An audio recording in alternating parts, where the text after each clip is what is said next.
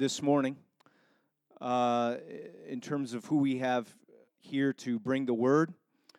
We are in a series called Why Reno, which is simply just asking the question, why do we exist? We're in our 5th January together, and it's easy for mission, vision, clarity to drift.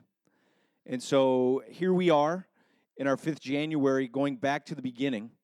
And we have a guest speaker today, guest preacher, who comes from us from Buffalo, New York, at Restoration Church, and but is someone that's been connected to us for so much more, and comes to us from the old days of Missio Church and the Palace Theater. I'm excited to have him bring this last sermon in this series, talking about really the presenting of the gospel to every man, woman, and child in our geography for a number of reasons. And I got to be careful because this introduction could be the sermon, so I want to bring it to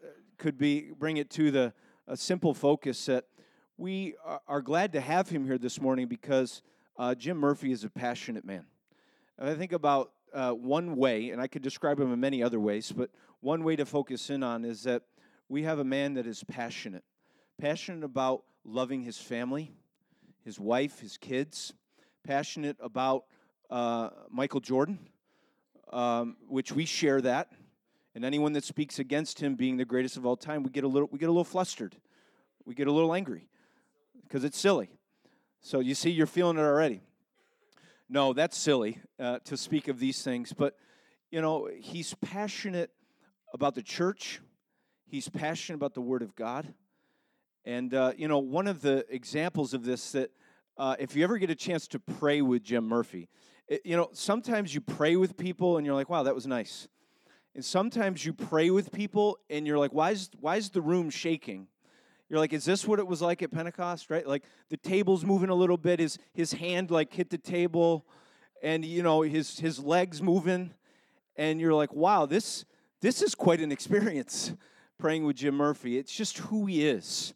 And so if you're here this morning and you're comfortable and you're kind of relaxed, or maybe you're a little sleepy, you're about to get woken up because when this man preaches and he interacts with the Word of God, the room begins to shake a little bit. So we're excited to have him. Jim, why don't you come forward, man? I want to pray for you. You have been a part of this from day one. Many of us here have learned so much from you.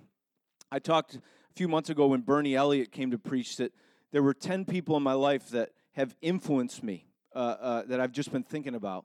Bernie was one of those, and the word that came to mind was think. Like Bernie taught me to think. And this brother here influenced me like no one else to reach people that don't know Jesus. He's written and come up with the My Circle initiative, which is so central to our small groups and our missional communities. And he's put this together and taught this all across the country, and I think even beyond that at times. So this brother comes to us as someone who has something to say, who's lived it out, who's exemplified it. And so we're excited to have you, man. Help us reach every man, woman, and child. Let's pray for Jim. Father, thank you so much for this brother and his influence and his passion and his love for Jesus. I pray that even now that you would give him the strength to communicate well, to take a back seat to your glory and the truth of your word, and yet serve us well. Bless him, his family, his ministry, and may our hearts be attentive to what you have to say through him. In Christ's name, amen. Let's welcome Jim Murphy.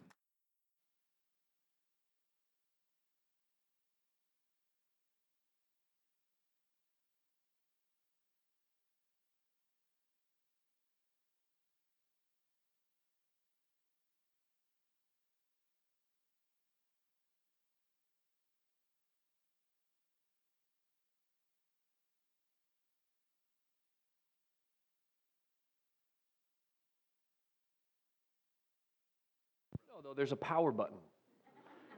I want you to know it says on, and then there's a power button. That's confusing.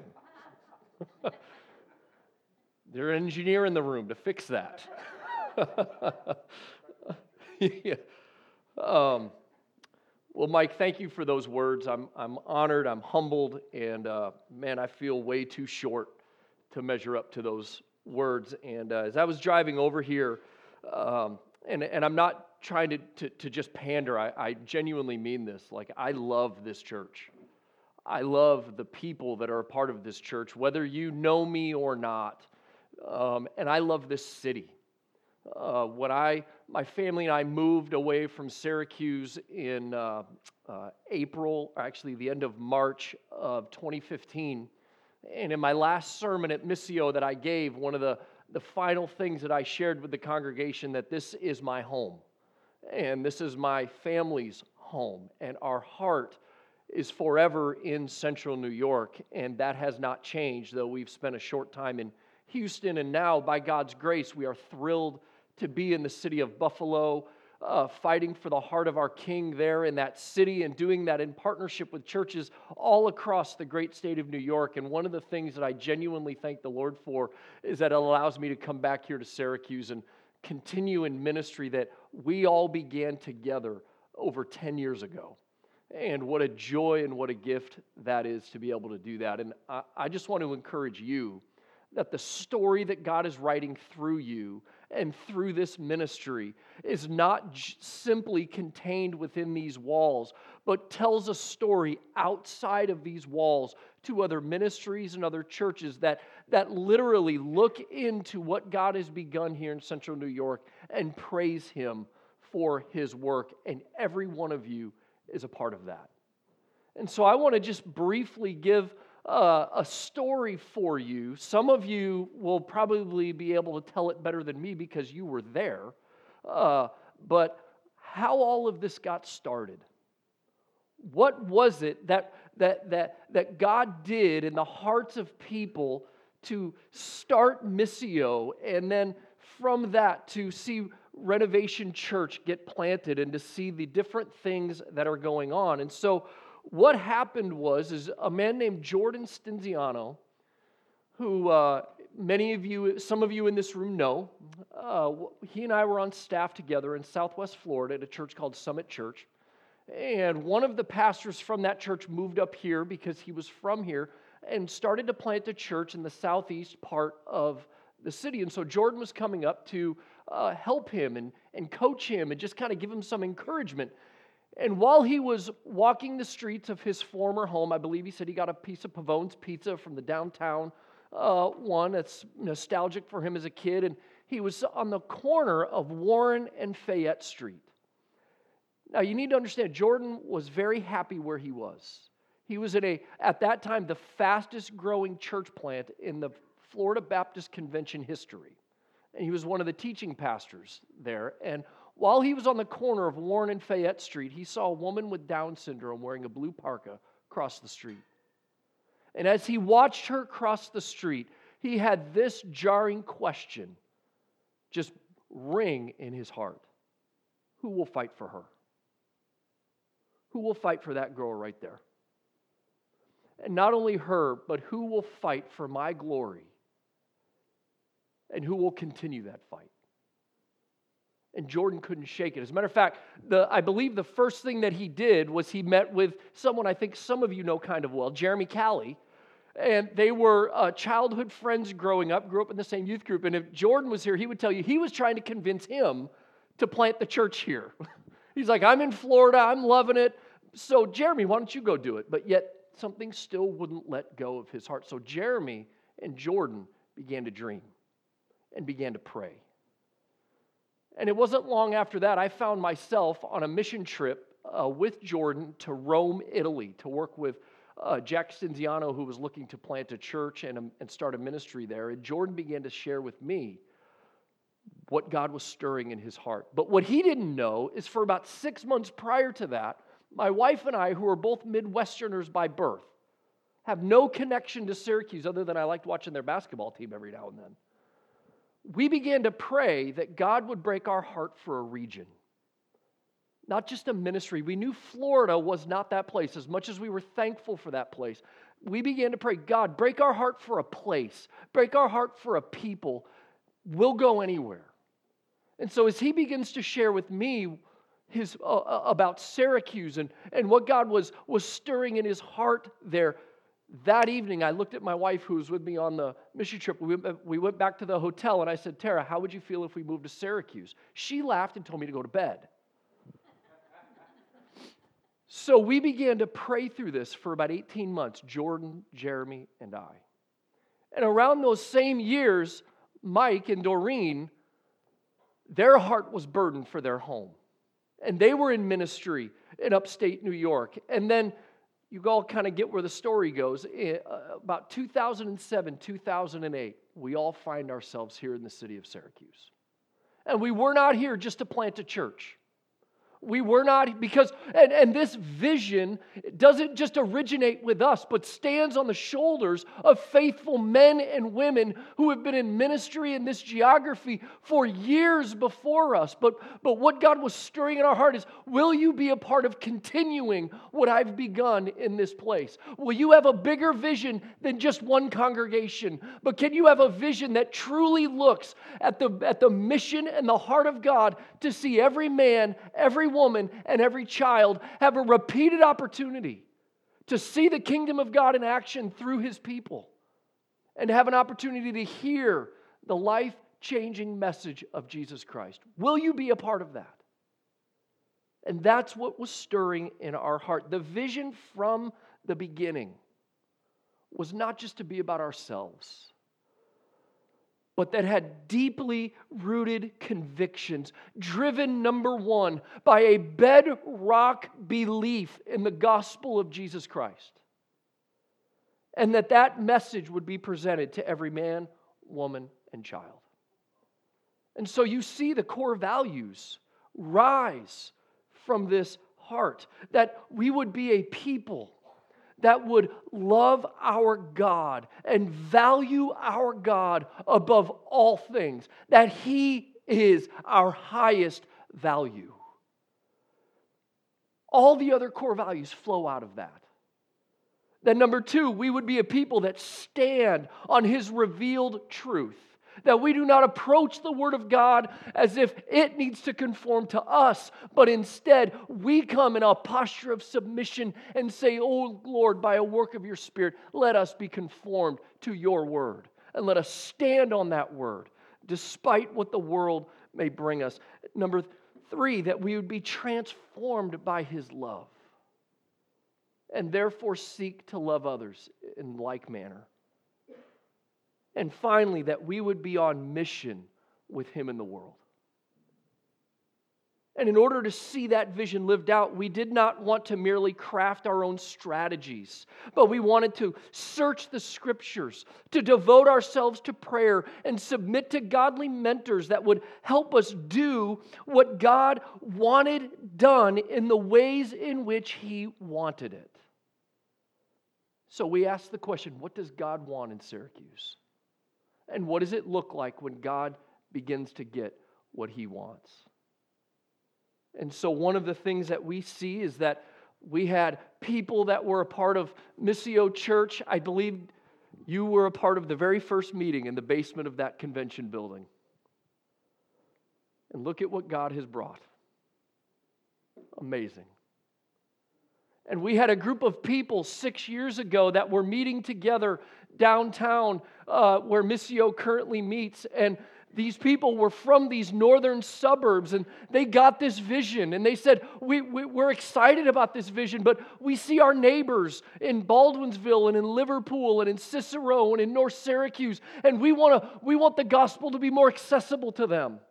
We want to see a congregation established right in their backyards, because we want to take this and we want to spread it out, because we are not about building one kingdom, we are one small K kingdom, one church. We want to be about building the kingdom. We don't care where God gets the glory as long as He is glorified. And so a group of about 40 people came forward and said, we'll go plant Renovation Church. We'll go out and we'll go in the northern suburbs, and we will continue the fight for every man, woman, and child. And so now we see two congregations, one vision, broken with the heart of God to fight for every man, woman, and child, even even people that none of us know their name. And as we walk through this journey, we see a very important conviction rise from the Scriptures in his mission. And that is this, that God has tethered himself to his people in order to accomplish his mission. Guys, this is so important. Because we did not want to build a ministry that was simply content with filling up rooms where where we have good communicators and phenomenal worship leaders just put on a show that make us all feel good, and then we go home and we're like we saw a movie. I really like that movie, but then we kind of go about our business. But these are ministries fueled by the conviction of empowerment, of the full empowerment of Christ's people, to go out into the world and to be scattered everywhere they go as representatives of their King who has redeemed them. And this was not our idea. We're not novel enough or smart enough to think we came up with that, but we looked at the Scriptures and we see it. And our mentor, one of our mentors, a man named Dwight Smith, who is a missiologist that has worked all around the world, phrases it this way, that whatever God is going to do in the world, he is primarily going to do it through all of Christ's people. Theologian Christopher Wright, in his book, The Mission of God, puts it this way. It is not so much the case that God has a mission for his church in the world, as that God has a church for his mission in the world. Mission was not made for the church. The church was made for the mission. Don't miss that. Because if we're not careful, we're going to think that this idea of reaching people with the gospel at most will be me giving a couple dollars in the plate. Or we're going to relegate it to just a few people to just go and do it for us. But that is not God's intention. Every single one of you in this room that belongs to Jesus Christ, God is using and wants to continue to use you and work through you for his glory to bring the gospel to the world. You are a part of God's plan. We see this through the entire Scriptures. If we go, for example, to Genesis chapter 1, and remember, this is before sin comes into the world. We see this starting in verse 26. It says, "Then God said, 'Let us make man in our image, after our likeness, and let them have dominion over the fish of the sea, and over the birds of the heavens, and over the livestock, and over all the earth, and over every creeping thing that creeps on the earth.'" Verse 27, "So God created man in his own image. In the image of God he created them, male and female. He created them. And God blessed them. And he said to them, 'Be fruitful and multiply, and fill the earth, and subdue it, and have dominion over the fish of the sea, and over the birds of the heavens, and over every living thing that moves on the earth.'" This is an incredible moment that we see happen right at the dawn of creation, where God makes man in his image. And then what we see, the first thing God do is he blesses them. And what that means is basically, you can take this connotation. The idea of God blessing Adam and Eve is God stooping down and giving them himself. I have made you, and now I'm blessing you. I am coming down, and I'm bringing you to me. I have created you to know me. I've created you to live inside of a relationship with me. And outside or inside of that relationship, Adam and Eve, now I want you to go through the earth, fill it, and subdue it with my glory. In other words, God's plan to fill the earth was to be done through Adam and Eve. Right there, God establishes, I'm making you, I'm bringing you into relationship with myself, and now I'm going to work through you to do my work in the world. We see this continued in Abraham. In Genesis chapter 12, where God calls Abraham and he says, I'm going to create in you a people through whom the world, all the families of the earth will be blessed. In other words, Abraham, look, I'm going to continue what I started with Adam and Eve, working my work through the whole world, through the people that belong to me. And now I'm going to create in you a people with which I'm going to work through to bless the whole world. We see it in Exodus chapter 19, verses 4 to 6, where God now has redeemed the entire nation of Israel from slavery. And He brings them to Himself at Mount Sinai. Again, do you see the connotation? I've made Adam and Eve. I've blessed them with relationship and nearness. And then I send them out. It's the same thing. God comes to Abraham, brings him to Himself, and says, here's what I'm going to work through you. In the same way He says to the nation of Israel, I've saved you by my hand. I have worked my wonders through my deliverer. I am now bringing you to myself. And then He declares over them, you are a kingdom of priests. In other words, you have a relationship with me and you represent me in the world. God's desire, even in the creation of Israel, was not just to create an isolated community. It was to create a distinct people saved by His work, defined by Him who had the very word of God to be a refracting glory to the nations that would cause the nations to look in and want to know this God named Yahweh. We see this when the first temple was built, and King Solomon prays this great prayer of dedication. And in that prayer, he prays, God, as the nations come in here, let them see your glory. God's eyes have always been on the nations. And then we see the church in the New Testament. Again, you see the pattern. God redeems a people for Himself through His deliverer, Jesus. He saves them, He brings them to Himself, and then looks at those people and says, now, Jesus says in John chapter 20, verse 21, as the Father has sent me, so now I send you. Just meditate on that verse for even 20 minutes. As the Father has sent Christ, so now as His people, we are sent.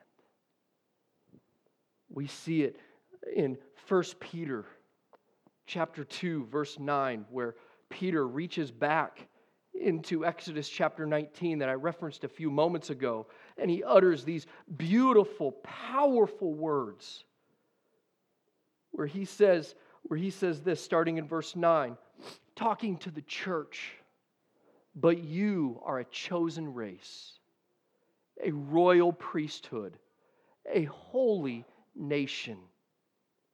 These are the same words God used for the nation of Israel in the Old Testament.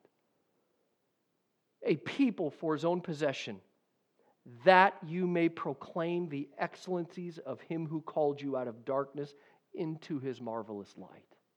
Once you were not a people, but now you are God's people. Once you had not received mercy, but now you have received mercy. Do you see that? God says, this is who you are now. You are my people. You are my people that I've chosen. You belong to me. I've worked my wonders through my Son. I've brought you to me. Now, go and declare my excellencies. That you were not a people and now you are. Once you were not a part of mercy and now you are. So what and who is the church? The church is made up of people who have been restored back into relationship with God through His Son. Church is not a place, it's a people. If we read, for example, in Ephesians chapters 2 and 3, we see 1, 2, and 3. We see a brilliant theology laid out for us about the church and about the power of the gospel. Chapter 1 of Ephesians has a hymn-like quality to it, where Paul just starts writing, Blessed be our God. He starts off, blessed be the God and Father of our Lord Jesus Christ, who has blessed us in Christ with every spiritual blessing in the heavenly places. Then he goes on and celebrates how we have been chosen, how we have been loved, how we have had his mystery revealed to us, just layer after layer after layer of what it means to be blessed in Christ. And then he goes and he teaches in chapter 2 this beautiful teaching about the nature of these people. And what we see is that we are a people of grace. The church is only the church because of the grace of God. The church is only the church because God has done something. He has done a work in His Son, Jesus Christ, on all of our behalf. What we just sang about.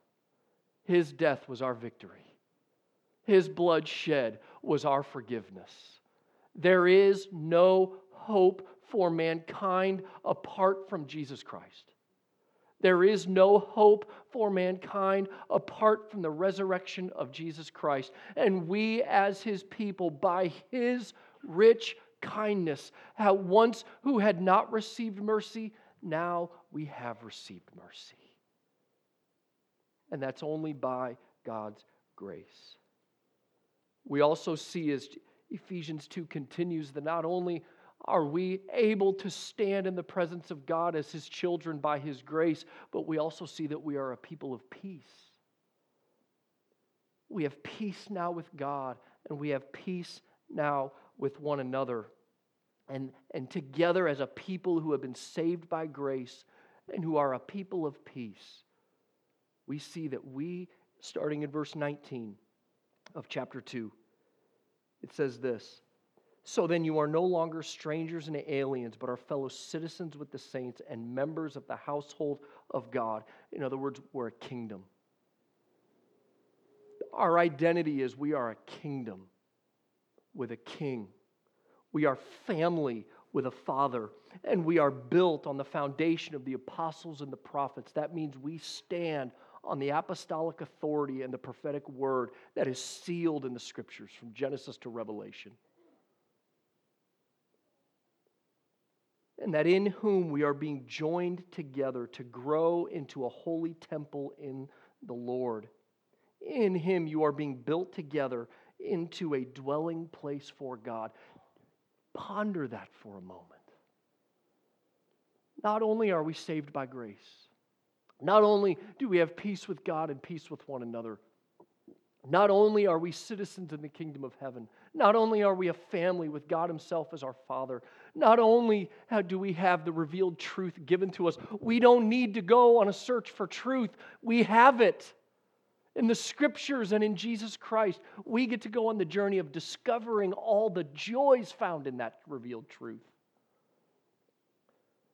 But it gets even better than that. We, as His people, are the very dwelling place of God. Let that sit with you for a moment.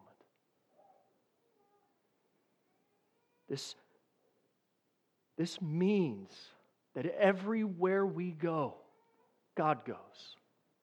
God has put His temple on the move.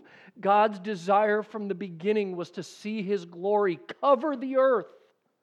That He set up in Genesis 1, that His glory would cover the earth as He worked through His people. And now He has put His Spirit in His people. And He is redeeming people from every tribe, every tongue, and every nation. And as those people come together as His people, He indwells them with His Spirit and then sends them back out into the world. And the gospel becomes accessible to the nooks and crannies of life, in homes, in workplaces, in neighborhoods, in golf courses, when we get gas, when we go eat lunch, when we are walking the streets. The temple of God is on the move in and through His people. God is covering the earth with His glory. He Himself is accomplishing what He set up all the way back in Genesis chapter 1. This is why the earth and all things exist. And when we are redeemed, we are restored back to that created purpose. What a gift! What a gift! And so the church is made up of people who have been made new and empowered by the Spirit of God to not only be in relationship with Him, but to represent Him in the world. And because of this, I believe we're to be a people with three priorities when it comes to the mission. That number one, we live with a gospel conviction.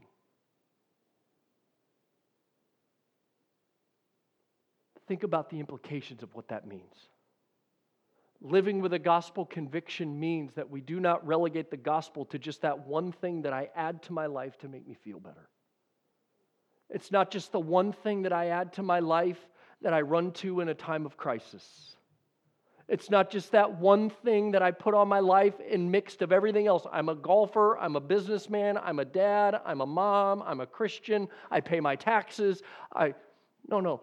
Everything else finds its ultimate value, purpose, or discardability under the idea of the gospel. Paul writes it this way in Colossians chapter 3, where he says that we are to set our minds on things above, where Christ is seated at the right hand of God. And then he says, when Christ, who is your life, appears. Living with a gospel conviction means that we, with ever-increasing stature, taking baby steps each and every day, that Christ more and more, we lose our life into His. That we recognize that this isn't necessarily popular in our 21st century American mindset, but that we are not our own. We are bought at a price. That we are bondservants, willing slaves to our benevolent, good, holy King. And we say to Him, not my will, but your will be done. That we say things like, apart from Jesus. Think of what Paul says in Philippians chapter 3. That apart from Christ, we have no good thing. Living with a gospel conviction also means that we recognize there are not multiple roads to find ultimate restoration back to our Father. That the gospel is the only hope for mankind. So we are to be a people who live with a gospel conviction. But number two, that we are to put the kingdom on display through our actions. This is what Ephesians chapter 2, verse 10 is getting at when he says, for we are His workmanship, talking about us as the church. We are His workmanship. And I would submit to you that I believe what that verse teaches and what I believe the New Testament teaches is that the pinnacle of God's creation is the church. The most beautiful, the pinnacle, the very thing with which everything was pointing towards is the church. For we are His workmanship, created in Christ Jesus for good works, which God prepared beforehand that we should walk in them.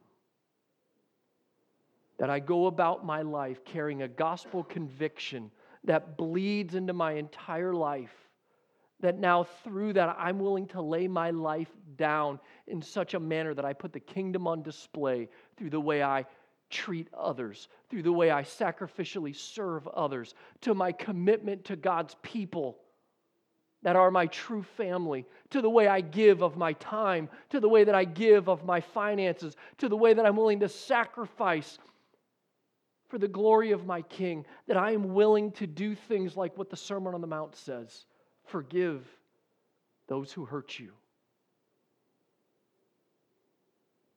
That I'm willing to look at my spouse that I have entered into a covenant relationship with and say, my marriage exists for the glory of God, and we have entered into a lifelong covenant together that is meant to point others to the beauty of God's commitment to His own people. The way that we parent, We put the kingdom of God on display through our actions. Paul also says it this way in Ephesians chapter 5 and verse 15. He says, look carefully then how you walk. That means live, not as unwise, but as wise, making the best use of your time because the days are evil. That's saying live with intentionality. Live as a kingdom citizen every day because the days are evil and the church, God's people, are salt and light in the world.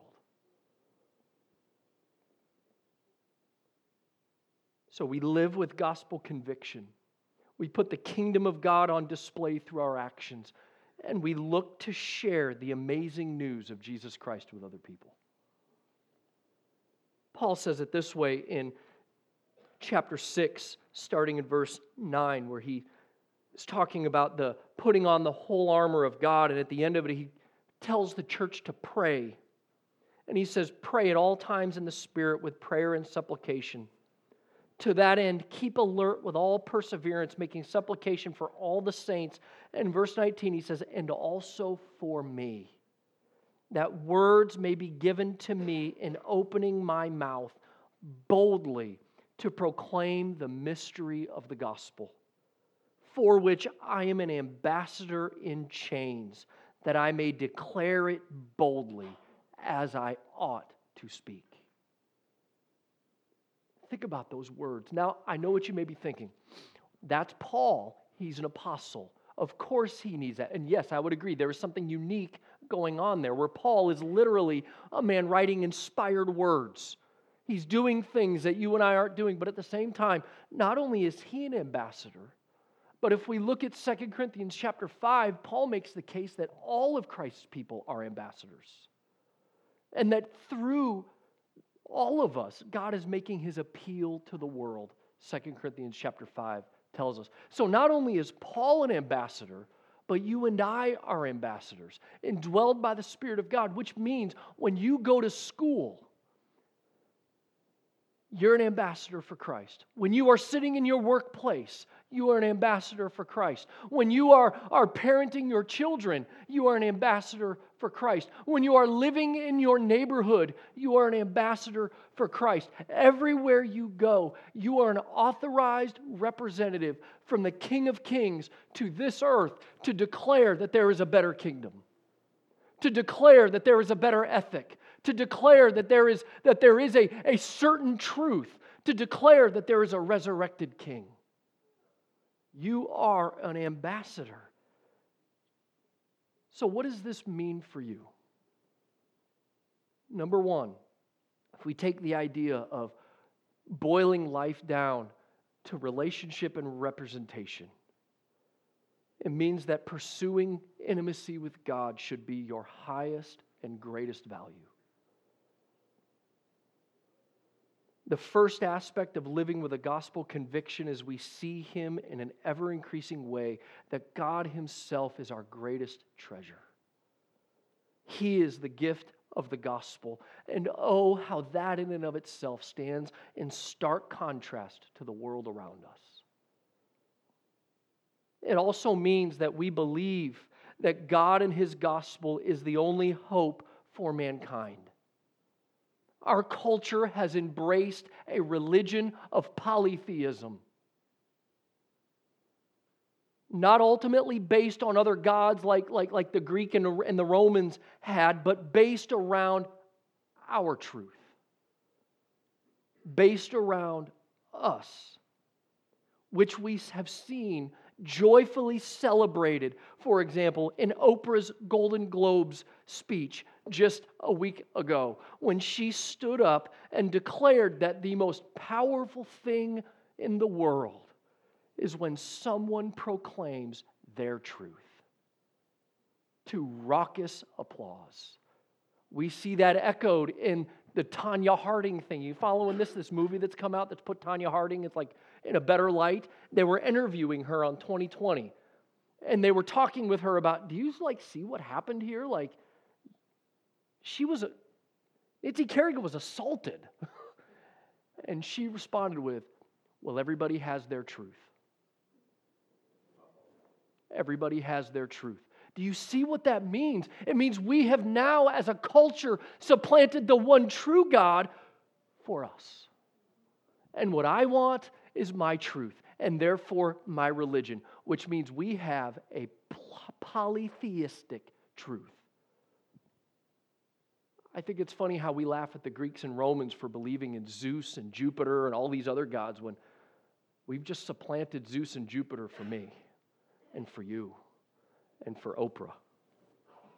But instead, as followers of Christ, we believe the most profound thing is the proclamation of the truth, which is Jesus Christ Himself, who is the way, the truth, and the life. So we must pursue this God and stand on that conviction in the midst of the world. We need to represent God in the world in which we live, which means, again, like I said a minute ago, we put the kingdom on display through our actions. We live for His glory, not ourselves, which means that we walk in obedience to His word. What does it say in Romans chapter 12? After Paul writes this beautiful theology about the church and about the gospel. And he says, therefore, in view of God's mercy, offer yourselves as a living sacrifice, holy and pleasing to God. Jesus Christ offered His life to be a sacrifice that died so that you and I could offer ourselves as a sacrifice that lives. And the way that we do that is submitting to the Scriptures, empowered by the Spirit, and walk in obedience to Him. When we walk in joyful obedience to our King, we are doing what Jesus says in John 14, where He says, I obey the Father so the world will know that I love Him. And in the same way, may our obedience show to the world that we love our God, not ourselves. Oh, what a message that's needed to the world that says we love ourselves. I love me. But we supplant that to say we love our King, not me. That we seek to share this amazing news of Jesus Christ, and we look to share our own gospel-centered stories with other people. That we share the Word of God with people about salvation. And we do this in the midst of our ordinary lives and relationships. See, some of you may be called to go overseas. Some of you may be. But the vast majority of us are called to live a sent life within the context of your ordinary life. And that you bring the extraordinary gospel of grace, the extraordinary power of God through the Spirit indwelling in you, into the context of your everyday life. I often wonder what it would look like in Syracuse and around this city and in Buffalo if the vast majority of Christians did not relegate their walk with Jesus to an hour and a half a week, but lived with these gospel convictions and lived a sent life, purposefully to say, whatever I'm doing, I'm going to use it as a vehicle to put the kingdom of God on display and to share the good news of Jesus Christ with others. I wonder what God would do through that. Not through, and that's not through extraordinariness of picking up your whole life and moving to India. That's taking your ordinary life and laying it before God and recognizing the single greatest way that you can love someone is ultimately by sharing the gospel of Jesus Christ with them, even if they hate you for it. Ponder that for a moment. The single greatest thing you can do to love someone is to share Christ with them, even if they hate you for it. Is that your posture here today? Is that mine? You see, guys, this is the genius of God on display. Like I said a minute ago, wherever God goes, or wherever God's people go, God goes. He goes, and the people who have been reconciled back through the person and work of Jesus Christ and are sealed and empowered by His Spirit. And each one of us plays an important role. My prayer is that we don't abdicate that responsibility. My prayer is that we take it upon ourselves to go out into the midst of our ordinary lives and relationships with a deep gospel conviction, with a joy to put the kingdom on display through our lives and sacrifice, and that we share the message of Christ with those around us. But I ask you to consider, what is it that you truly believe deep down in your soul? What is it that ultimately governs your life on mission? Because in my experience, in church after church after church, and in conversation after conversation after conversation, the reality is the mission of God is most often the first thing to go. It's the last thing we talk about. It's the first thing to go. I read a report recently that 6 out of 10 followers of Christ in America have willingly chosen to abandon sharing Christ with their neighbors.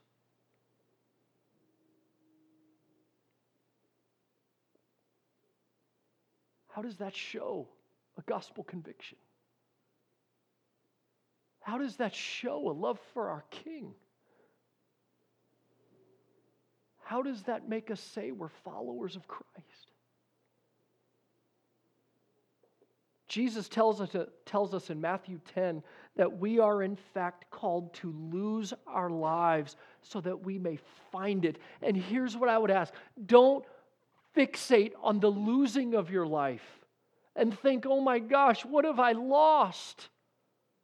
Focus on the finding of your life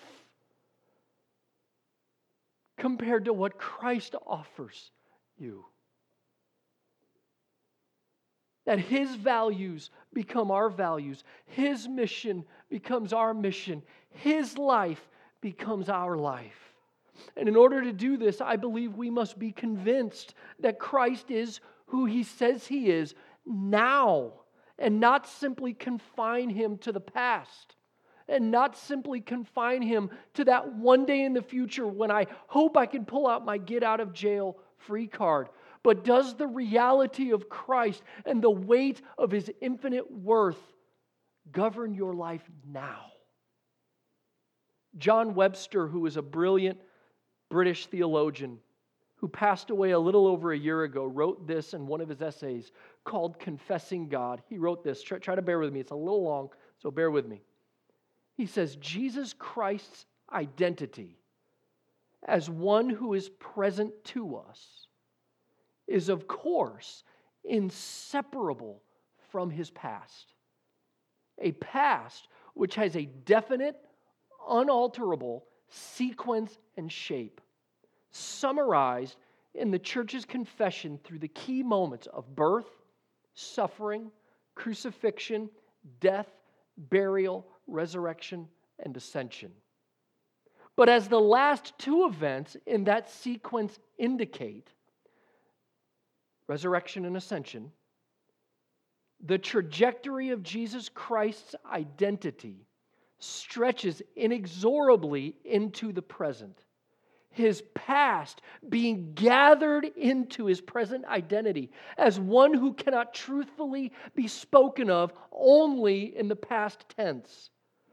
His past is not a mere contingency, but an integral part of His identity as the one who was and is to come. He is risen from the dead. And His resurrection is not simply a retrospective declaration. I'm almost done. What he writes is profound for mission. The Christ who is present with us now, right now, is inseparable from His past. He is risen. He is risen from the dead. He is seated at the right hand of the Father, seated in perfect, unassailable power and glory. The same Christ who became flesh, who lived a perfect life for us, who died in our place on the cross, who victoriously rose from the grave and ascended into heaven, is here among us now, and He is with you wherever you go. He is with you through the deepest possible pain. He is with you through the moments of terror. He is with you in the moments when you're looking at someone in your life who does not yet know Christ, who is coming at you with persecution. He is with you in those moments and saying, "Blessed are you when you are persecuted for my name's sake. I am with you in my resurrected power. I am with you as I'm seated in glory, and I will give you everything you need to be faithful in life, because I am faithful to my promises."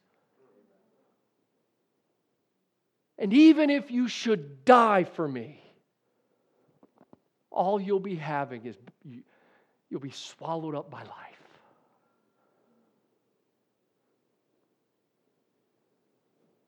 He's alive in the full power of His resurrection. It's all true. Think about that. It's all true. And it has power for us today, right now. Webster's thoughts have caused me to wonder about myself and how I live my own life, how I face all that it throws at me. Do I live with such a conviction of Christ? Or do I live as if Christ and His incredible works are merely retrospective declarations? I've also pondered how this impacts the way I approach those who are not followers of Christ. Does the reality of Christ fuel in me an earnest desire to live with a gospel conviction in their midst? To put the kingdom of God on display through my deeds and to share with them the amazing news of Christ. I remember seeing Evan, my oldest son, at a baseball practice. And I was standing around with the other coaches afterwards, and I saw Evan gather about 3 or 4 of his teammates with him, and he had a little book in his hand, and he was reading something to them, and he was telling like this story, and he was using all kind of hand motions and whatnot, and I kind of walked over and I listened, and he was like, "And then He made the blind man see." It was the last phrase I heard. And I saw all these little kids go, "Wow, that's awesome." And then one kid goes, "Yeah, that's cool. Can we go play catch now?" And then they were like, "Yeah, okay, let's go play catch." And I looked, and he brought his Bible with him, and then he put it back in his baseball bag. And so they ran out running. And I heard one kid go, "Man, that's awesome that he made a blind man see." And then I heard Evan go, "Yeah, and next practice, I'll tell you how he walked on water." And I thought to myself, oh my goodness, he lives with the wonder of Christ. He makes the blind see. He walked on water. He rose from the grave. That past is who He is now. Why would I not want to share that? Michael Green, in his book, Evangelism in the Early Church, wrote this about how the gospel spread in its early days. He said, Christianity burst on the world with all the suddenness of good news. Good news that was proclaimed with great enthusiasm and courage by its advocates and backed up by their own witness and experience. And it was the fruit of their conviction that God has transformed the apparent defeat of Good Friday in the supreme victory of Easter. My question for us today is, can we reclaim this type of energy? Can we burst on our worlds with the good news of the gospel? Can we proclaim it with enthusiasm? Can the witness of our lives show that we really believe the grave is empty? No, better yet, that Christ is seated at the right hand of God and He is alive. Can you burst onto your world with the good news, with courage and enthusiasm? Can you back it up by your Spirit-empowered witness and experience? The Scriptures show us that this is what the Spirit is working in and through each and every one of His people. That means you. The reason why Renovation Church carries the core value of mission is because it rests on the conviction that the gospel's true, that Christ has risen, and that whatever God's going to do in the world, He's going to do it through all of His people. Just this week, I was on an airplane. I sat next to a 77-year-old man who's followed Christ his whole life. And as we talked, I looked at him and I said, "Can you tell me, what advice would you give a young man like me?" He said, "Let me tell you what." He said, "Live for Jesus. Because as I face the latter years of my life, I don't think I've really lived for Him like I should. And that's a regret that I pray His grace covers for me." I pray we learn from him. Let's pray. Father, we come to you in the name of your Son, Jesus. God, I pray that you help us to live with gospel conviction. I pray, God, that you help us to put the kingdom of God on display through our actions. And I pray that we would reclaim the desire to eagerly and courageously share the wonderful message of Jesus Christ. In His name we pray. Amen.